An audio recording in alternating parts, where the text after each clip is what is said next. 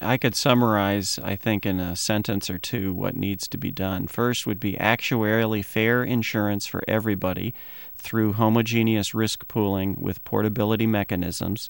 Secondly, it would be income aid to those people who need help to purchase that properly done insurance.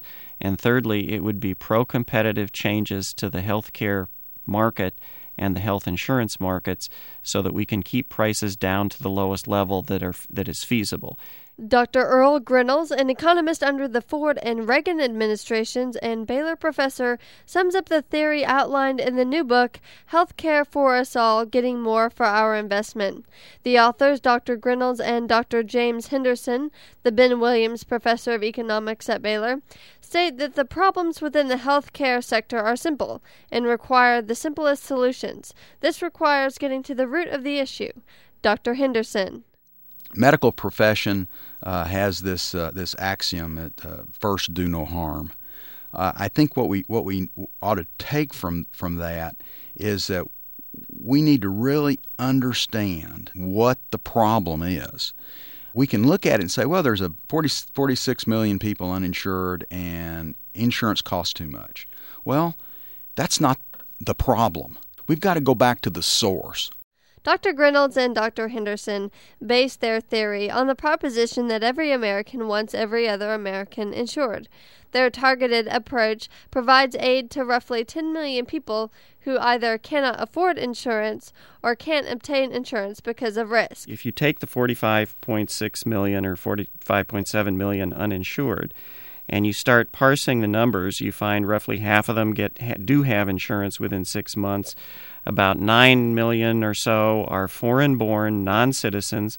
They should get their insurance from their home country or they should buy insurance. Another 10 million are individuals who have incomes over $75,000 a year, and they have chosen not to buy insurance. That's a problem that doesn't need government intervention for individuals with that much income because others of the same income do buy insurance.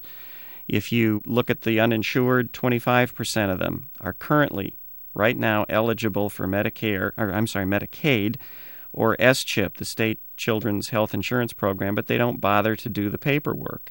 Well, that's an incentive problem or a motivation problem. When you get down to the bottom line, there are only about 5 to 10 million people who are what most Americans think that 45 million refers to, who are the truly needy individuals who do need some kind of a help. According to their theory, making the uninsured insured boils down to incentivizing people to obtain insurance as well as providing aid to the needy.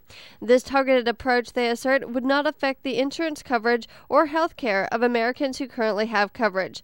Dr. Grinnells explains their proposed concept with an example of a deposit system for bottles and cans. How do we motivate individuals to appropriately dispose of cans and bottles? We, in many states, have them pay a deposit on the can and the bottle. When they properly dispose of it or return it, they get their deposit backs. So what that does is cause individuals who do the right thing, dispose of cans and bottles, to pay nothing extra. The only impact that mechanism has is it causes those individuals who don't do the right thing to pay more for their cans and bottles. And that's how it creates the incentive. There's no government outlay of money. There's no tax that has to be collected from the general population to support that program, but it creates an inducement for people to properly dispose of cans and bottles. There is an equivalent mechanism that can be applied to the healthcare issue. We make people post a deposit on having health insurance. The book details insurance and legal reforms that also need to take place.